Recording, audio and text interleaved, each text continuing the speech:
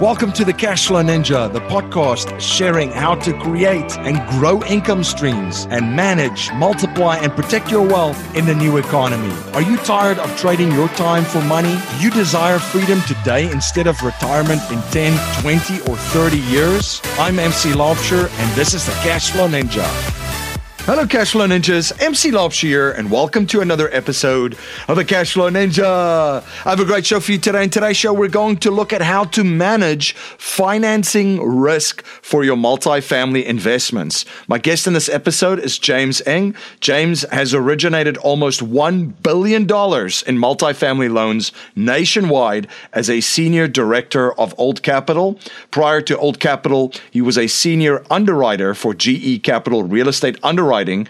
Over $750 million in commercial real estate loans. He also is a real estate investor with a portfolio consisting of multifamily investments. If you've not checked out my new podcast, Cashflow Investing Secrets, I would highly recommend it. It's a shorter show, 10 minutes or less, where I share one concept and or idea at a time, what I've learned from interviewing over 500 Cashflow Ninjas. You can listen to the show on your favorite podcast, video, and live streaming platforms. We also have an investment group and community for accredited investors. If you're interested to join the group, please visit CashflowNinjaInvestorsNetwork.com. That's CashflowNinjaInvestorsNetwork.com. And you can also stay up to date with everything that's going on in our community by joining our Facebook group. Just go to Facebook and type in Cashflow Ninja Community and you'll find the show.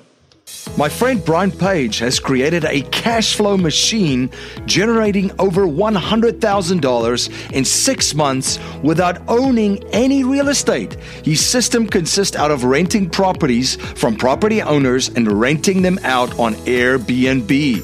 His system is so simplistic, it can be managed by virtual assistants and yet so effective and powerful that it predictably generates cash flow every month.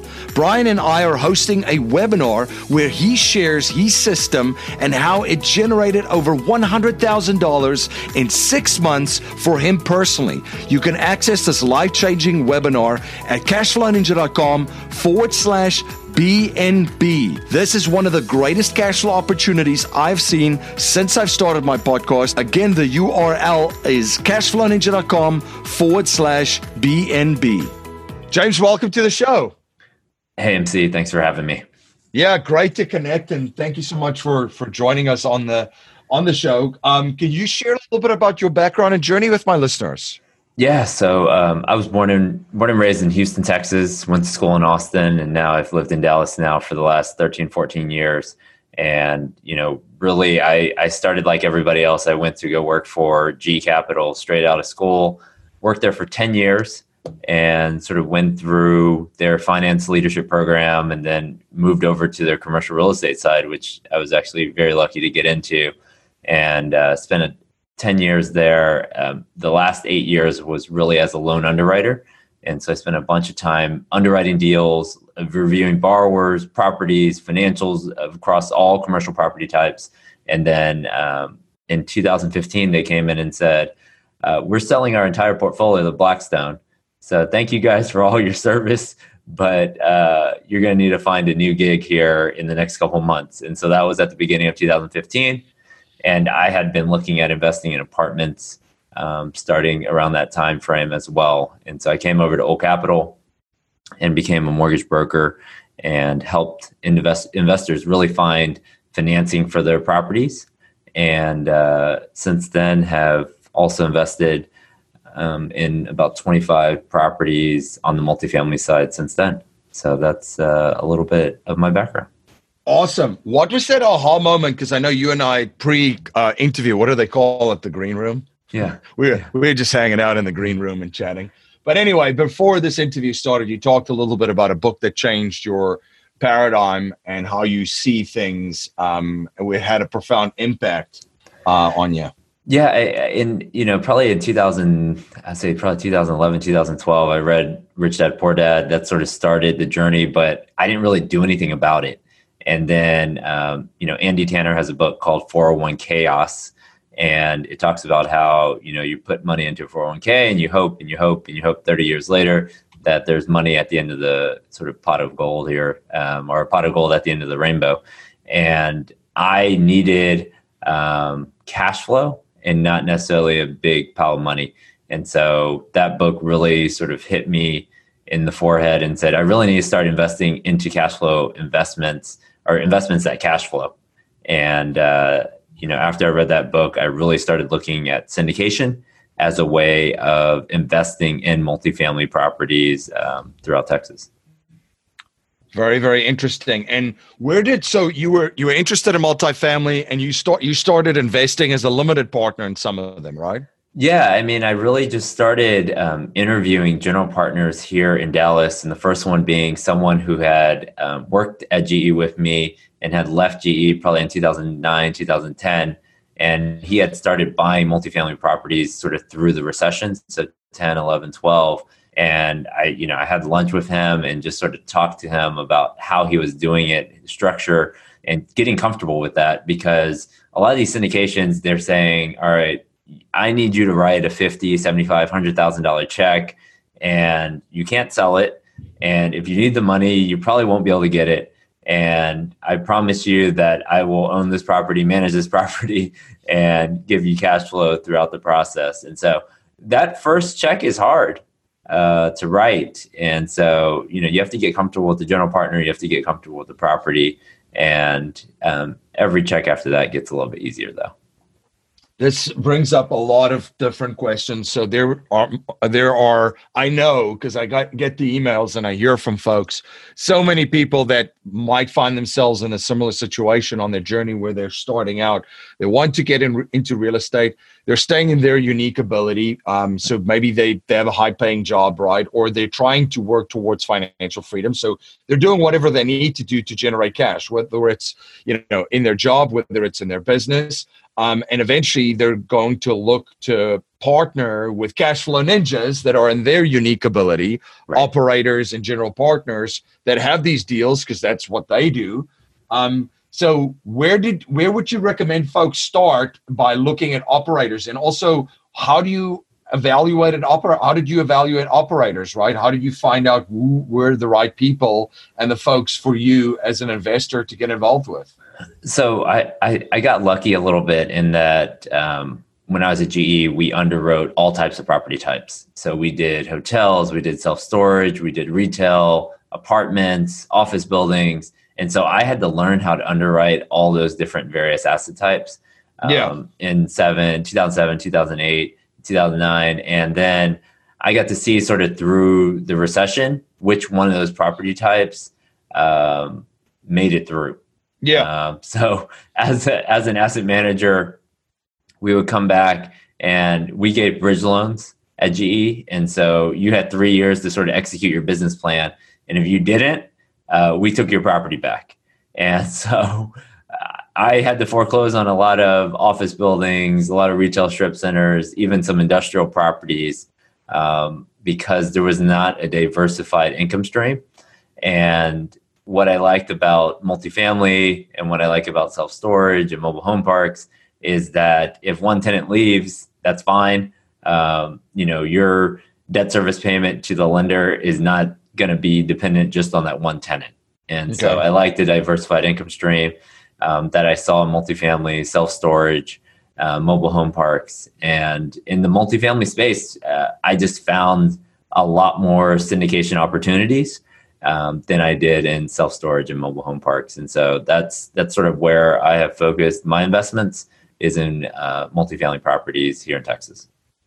So did you, and also now when you're doing your research and other stuff, is there certain things that you need to have in place, like a checklist, a framework, like this is what a good deal looks like? This is what I'm looking for when I'm analyzing deals. So when I first started, it was really a cash flow game, in terms of I wanted to have enough cash flow to sort of cover my basic sort of expenses. And so I really looked at deals that were probably hitting that sort of 8, 9, 10% cash on cash when I first started. And now it's probably 6, 7, 8% cash on cash, and sort of, getting, maybe that first year you're at 5 or 6% and then moving up to 7 or 8% as you improve the property and the cash flow that, in the property that you buy. But then as I've gotten sort of the cash flow portion of my expenses taken care of, now I've actually started looking at more sort of heavier value add deals where I think, instead of maybe a 1.5 to 1.7 equity multiple over 3 to 5 years, we're going to try to get like a 2x multiple in 3 years. And so it's a little bit more aggressive. And I have a little bit more capital at risk in terms of you're not getting a monthly check, but you see a little bit more upside in the deal. And so I've done a couple of those now that the cash flow portion of my expenses is covered. Yeah, let's talk about that, because that brings in not just the real estate strategy, but an overall wealth strategy, right? So, and I get this question actually quite a lot. MC, there's different deal structures. Some deals are more cash flow up front, higher prefs, but then lower, obviously there's less upside on the back end. Some deals there's less initial cash flow, right? But there's a lot of potential upside in the plan. So in your strategy, you had alluded to the first thing is you played it like the cash flow game, the board game, right? Absolutely. Where you're trying to get out of the rat race by having enough passive income covering your living expenses. So by that comment, I'm assuming that you were looking at deals that have more cash flow up front to be able to get there, and then you kind of looked at different deal structures after that. Talk a little bit about how you put that all together. Yeah, I mean, majority of my initial investments were where the operator was taking maybe like a 15 or 20% equity stake in the deal. And they were splitting. If $1 came in, they got 80 cents, or limited partners got 80 cents, and the general partner got 20 cents. And so they looked for deals that provided sort of a current cash flow. Yeah. And so whether that was 6 to 8%. And so that's how majority of my investments were at the beginning. And then sort of once I got probably, 15 to 20 of those investments, those I felt very good about because I got a monthly ACH distribution, and it just sort of started at maybe 5 or 6%, got up to 7 or 8% in a couple years, and some of those properties now are selling right now. So now I'm having to make the decision. All right, do I keep putting money into those types of deals, or do I take a deal where it's a little bit more risk in that you're not getting that current cash flow, but you're getting a bigger equity multiple? And so what I've done is there's operators that just are more focused on heavy value add deals where, let's say on multifamily, a typical person who, you'll say the property is running pretty well, the rents are pretty much at market, but they're going to come in and put maybe $3,000, $4,000 a unit into the property. That is going to be a very different operator than somebody who's going to come in and say, all right, I'm putting $10,000 to $15,000 a unit into these deals, and then I'm going to bump rents from $900 to $1,200 a month. Like that is a big, heavy lift. And so that first year, you're not going to get any cash flow, right? Because they're putting all the money into the property, and not until year 2, year 3 are you going to really see any cash flow. But they're probably going to try to refinance or sell that asset in year 2 or 3 and really return a lot of the capital to the investors. And so when I was first starting, I didn't have the stomach to do those deals. And so now that I have sort of the base level of cash flow, now I'm comfortable putting a little bit of money into those heavy value add deals. Yeah. And it's so there's a lot of good points that you make there. So where you start on your journey, number one, you're obviously what you're comfortable with. We always talk about, you're taking a different leap. You're doing something different, what other folks are not doing. Right. So you can start by doing things that you're comfortable with, starting with a deal that generates cash flow, just to get that whole mental breakthrough of actually getting an ACH deposit into your bank account every single month, right? Because that's when the light switch goes off, right? It did for me. My first rental property, almost 20 years ago, is like the first time when all of the expenses was paid and there was a little bit of money left afterwards. I was like, how many times can I do this? Right. As many as you can. Right. And how quickly can I do this? That might be the same thing when you're investing in a deal with cash flow, that has immediate cash flow, that you have the same mental breakthrough that you're like, this is amazing. How many times can I do this? Of course, it's not just all rainbow and unicorns. There's going to be deals that are not going to fly, due as delivered, or, this is just part of business and life in general, right? It's not rainbow and unicorns. It is a business that's real estate. So stuff breaks, people don't pay rent, tenants mess up apartments, all of the above. So, but in general, that's a good thing psychologically. Yeah. And I think, we try to mitigate all the risk as we can in these deals. Yeah. And so a lot of times I want to see that the operator has done this before. I haven't really invested in a deal where it's a first-time operator. Most of the operators, it's been, their third, fourth, fifth deal. So they have a track record of doing this. And then, I drive almost every property that I invest in. I think there's been a couple that I haven't, but the operators are probably number one in terms of trying to figure out, do I trust this person, and do I want to send them a wire for $100,000? You're listening to the Cashflow Ninja, the show helping people all over the world create monthly cash flow and achieve freedom today, not in 10, 20, 30, and or 40 years. This is the show where cash is not king, but cash flow is king. We will be right back after a word from our sponsors. MC Laubscher, the creator of the Cashflow Ninja and Cashflow Coach at Producers Wealth, where we help our clients integrate infinite banking with their business and investments. To learn how you can create your own banking system to turbocharge your investments and business in 30 days or less, go to yourownbankingsystem.com. That's yourownbankingsystem.com. My friend Dave Zook from The Real Asset Investor says you can be conventional or you can be wealthy. Pick one. The Real Asset Investor team creates value for investors looking for higher yield returns from ATM machines and self-storage investments. Their syndications offer attractive investment opportunities that produce strong cash flow, equity growth, huge tax incentives. They are truly passive and managed by a world-class team. To learn more about the exciting investment opportunities the Real Asset Investor offers, such as their ATM and self-storage syndications, please visit cashflowninja.com/Real Asset Investor. You're listening to the Cashflow Ninja, the show helping people all over the world create monthly cash flow and achieve freedom today, not in 10, 20, 30, and or 40 years. This is the show where cash is not king, but cash flow is king. Now let's return to our interview. Which is a pretty important part, right? To make sure that the person is trustworthy. But yeah, people with a great track record, do your due diligence. Within networks, talk to a lot of them too.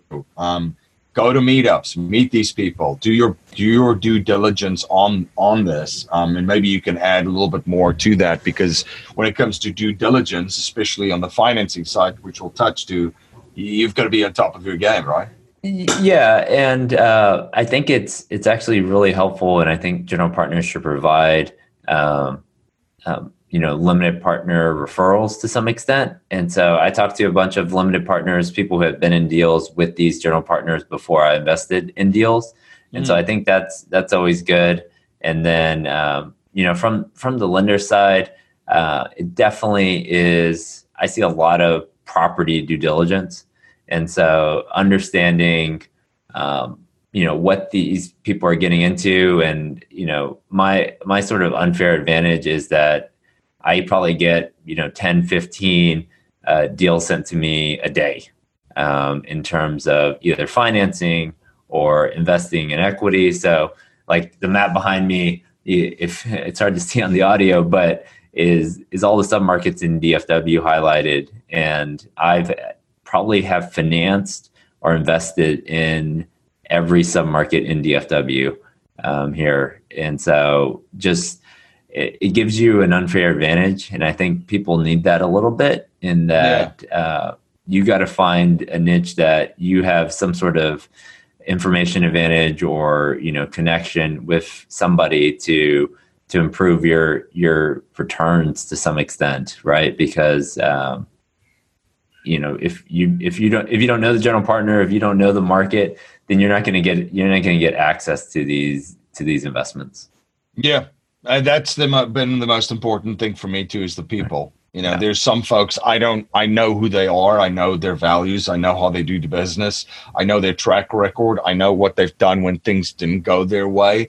So there are some folks that I know, and I have a handful in the back of my mind that I'll write a check. I mean, obviously I'm going to look at the deal, but it's almost like I don't have to see the full picture because I know who's taking my money. Right. I know Absolutely. what they're going to do with it and what it means for them to take care of it and provide a return for their investors and take care of their investors.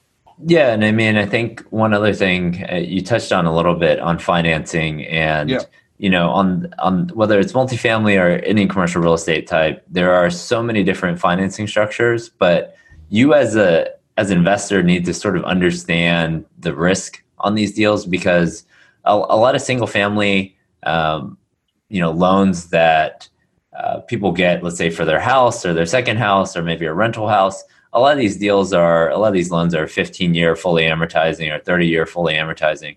But on the commercial side, you're going to be looking at 5, 7, 10-year loans with a balloon. And so people have to understand that if that balloon comes up and the market's down or rents are down, occupancy's down on your property, and you cannot refinance that loan, the bank will take it and your equity is gone. And I think, that the past, I would say 10 years, let's call it, nobody has sort of had to face that. But if there is a recession in the next couple of years, people need to either have loans that are a little bit longer term and, be prepared to sort of, instead of the 3 to 5 year typical hold, you might be holding these properties for 5, 7, 10 years. And does your debt extend out that long so that you don't have to either have a capital call with your investors or, I hate to say if people, lose a property to a bank because essentially all the equity will be gone at that point. Let's deep dive into this because this is also where this is an area of your expertise, the financing of it, right? So you've mentioned one thing, the how financing is structured, because it's not just the deal, right? It's how it's being financed, right? Yeah. Which is very, very important. And you mentioned the risk of the balloon coming up on the shorter financing. Just share a little bit more with my listeners what it's like, because the bank is actually the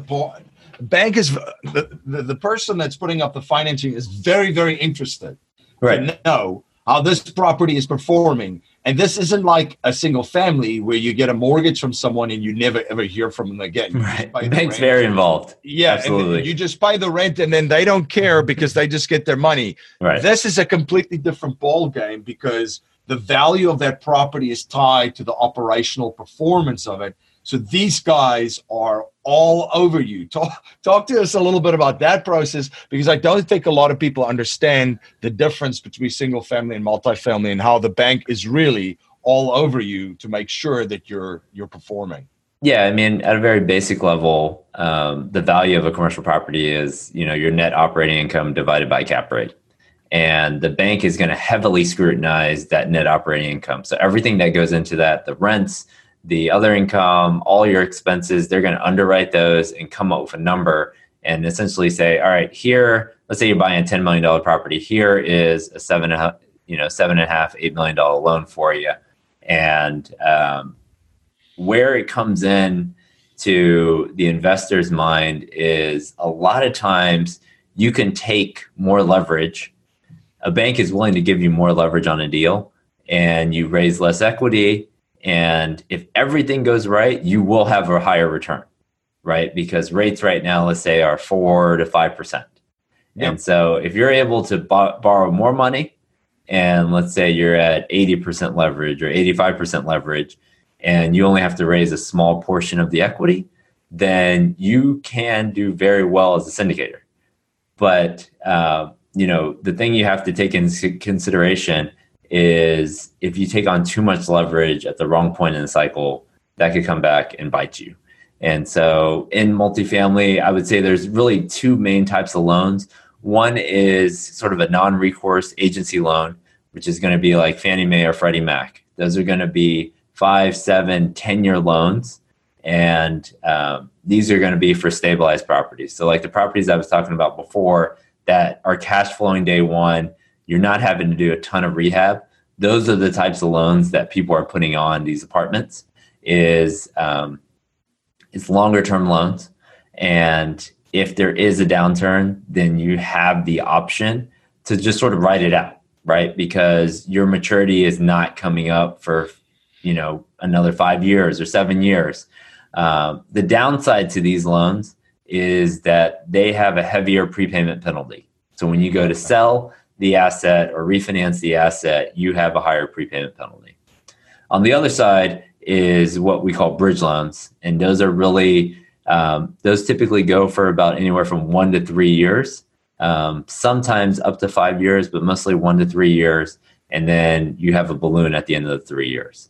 And so if you are going to take on a bridge loan, number one, you better make sure you have your business plan in place, you have your capital, and you have investors that are willing to sort of ride out any sort of cycle with you. Because if, let's say it hits year 2 or year 3, and you cannot refinance that loan, you're going to either have to pay down the existing loan with investor money or go refinance the deal, or you have a chance of being foreclosed on. And so bridge loans are going to be a little bit more higher risk, but you're typically out of the bridge loan with a 1% prepayment penalty, which is significantly lower than Fannie Mae and Freddie Mac. Gotcha. So they're and how frequently do they check also the numbers, and do they get rent rolls and performance and that kind of stuff from operators? Yeah, so typically it's quarterly. Yeah, and then Fannie Mae and Freddie Mac, they're really looking at your debt service coverage, and so your NOI divided by your interest payment or your principal and interest payment, and that needs to be, so your NOI needs to be about 25% higher than your debt service payment. They want that to be sort of a standard across years. But then on your bridge loan, those they're going to be looking quarterly, but they're going to also be running tests. And so they might have a debt yield or debt service coverage test, maybe quarterly as well. And so if they start seeing that your NOI is going the wrong way, they might start enacting some of their restrictions on you and putting a little bit more pressure on you to make sure you right the ship very quickly. That was my next question. So what does a letter look like? What does an email to someone look like? Like what are the ramifications? Hey, your ratios are off. Your NOI is going the other direction. Here's what you need to get done, and here's the time frame you need to get done. Otherwise, this happens. What does that look like? So there's a couple things that lenders can do. One is they can start sweeping the cash flow to them to start paying down their loan. And so you as a general partner get, you pay your expenses, and then all the excess cash flow is not going to your investors. It is going to the bank. And the bank is holding that money until you can right the ship and get the property going. Another thing is they might have you pay down the loans. Let's say you get to the end of the 3 years and they originally gave you an 80% loan, but now the value of your property has gone down. And they say, look, we want you to write this loan to 75% now. Then you're going to have to come up with money to pay down the loan. And so, I would say in bridge loan situations, your working capital that you have for rehab and your working capital to mitigate some of these risk becomes more and more important than if you have a Fannie Mae or Freddie Mac loan on a property. Gotcha.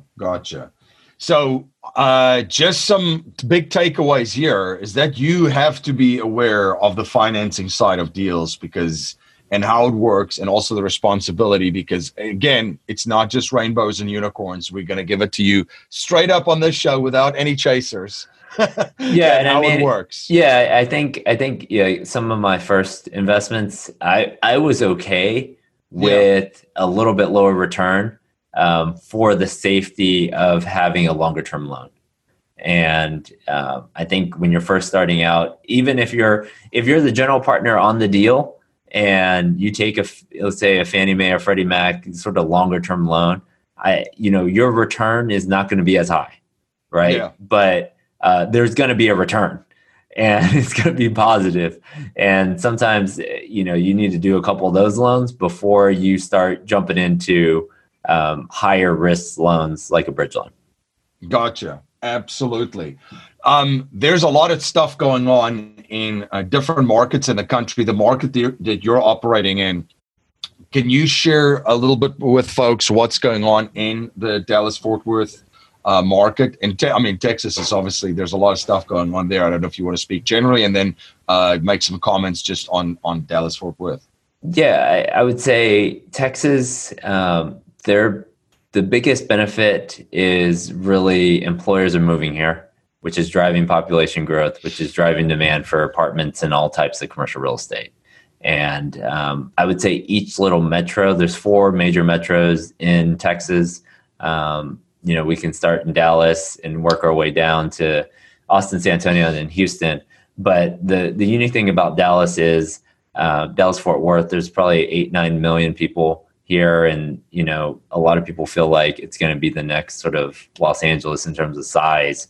It just keeps growing based on the number of employers and the number of people moving from California and the East Coast here. So Dallas has a little bit more of a diversified economy, I would say. Mm-hmm. And in terms of apartments here in Dallas, they're building probably about 25,000 to 30,000 new apartments every year. And I think that's the most in the U.S. But the majority of my investments are really in the sort of Class B and Class C space on the apartment side and not necessarily the Class A. But it really speaks to the demand of the market here in Dallas. As you work your way down south, I would say Austin is where a majority of people from California are moving, just because, there's Apple, Samsung, Google, they all have, sort of a regional headquarters now in Austin. And the rents are the highest in all of Texas in Austin. And I would say the cap rates are even lower in Austin than any other metro in Texas. And then if you go down to San Antonio has a military presence and then also more of a back office feel. So a lot of your B, C properties do well there. It's a little bit harder on the A space in San Antonio. And, they really have one Fortune 500 company, I think, USAA headquartered there, compared to like a Dallas who has like 25 to 30 Fortune 500 companies headquartered here. And then if you go over to Houston is pretty interesting. Houston doesn't have any zoning, so you can build anywhere. But then also I would say the other thing that's different about Houston is really the flooding. So I was born and raised in Houston. My parents' house never flooded until I think a couple of years ago, or my parents' office never flooded until a couple of years ago because they had like 3 hurricanes all within like the last 5 years. And, I would just understand sort of what floodplain you are in Houston and understand your insurance in Houston, because that is dramatically different than the other submarkets or other metros in Texas. And, Houston is probably the second fastest behind Dallas in terms of growth in all of Texas, though. So it's a big metro that I think you should be invested in as well. Fantastic. One habit I've observed from very successful folks and wealthy folks is they're always studying and learning. What are you studying and learning right now? The biggest thing for me probably is, a lot of people who get into real estate, they try to do everything themselves. Yeah. And, one of the guys that I've started to follow is Dan Sullivan with Strategic Coach. Yep. And, a lot of the systems that you can have in place, whether it's podcasts or webinars, I think the sort of leveraged marketing that you can do is changing how people market themselves and their businesses. And so I've put on, 30 or 40 YouTube videos, and I am always amazed at the constant machine that is of people searching for, multifamily financing and, finding a webinar that I did like 2 or 3 years ago. And it just is dramatically changed. I think you still need to meet one-on-one and in person at conferences and things like that. But, there's only so much time that you have personally. And so if you can leverage that and people can watch it on their own time, I think it's an amazing tool. And that is what I'm trying to figure out a little bit more. I mean, I think podcasts are definitely exploding. YouTube is constantly growing, but the people who are able to create content and sort of grow their network that way, I think is going to help them exponentially. Awesome. Now, our core message in our show is to leave our families, communities, and the world better than we found it by passing down a mindset, values, and principles to future generations, not just money. So if you cannot pass on any money to future generations and we're only allowed to pass on 3 principles to them to build wealth and achieve happiness and success, what would they be? I think, I think number one, and this is, I've tried to start doing this with my kids every night, is I ask them 3 questions. Number one, what did you learn today? Number 2, how did you help someone today? And then number 3 is, what are you grateful for? And it changes every day for those kids. And so those are the 3 things that I would ask myself. Because to me, if you're not learning, if you're not giving, if you're not being grateful for what you have, then you're just going to be spinning in the rat race. And so I think if you remember those 3 things, I think it will take you very far. Awesome. Where can folks learn more about you? Where can they follow you? And where can they stay informed of all of the projects that you're involved with? Yeah, I mean, if you want to start, LinkedIn page is probably the first thing that pops up. And then I have a website, texasmultifamily.com, that shows all the deals that I've closed. And then the company that I work for now, Old Capital, has a podcast, oldcapitalpodcast.com, in terms of everything multifamily. And then on YouTube is my all my multifamily stuff there as well. So that's the best place. Awesome. Well, thank you so much for coming on the show and sharing your journey and your knowledge and providing so much value for my listeners. All right. Thanks a lot, MC. Life settlement investments have allowed financial and banking institutions to not only buy their equity contractually, but also diversify their capital from any economic, market, and geopolitical risk. It's been part of the billion-dollar blueprint followed by institutional investors. And if you're an accredited investor, you can also now participate in this vehicle with enormous growth potential. You can watch an informational webinar presented by one of the premier organizations providing life settlement investments, Penumbra Solutions, at cashflowninja.com/life settlements. Thank you again for joining me on the Cashflow Ninja. If you like what you hear and appreciate what we're trying to build here, please subscribe, rate, and write a review for our show on iTunes and share our show with family, friends, and your network. If you're not a subscriber to our newsletter, you can sign up for our newsletter at cashflowninja.com. I want to thank you for spending your most precious resource with me today, your time. Until next time, my friend, live a life of passion and purpose on your terms.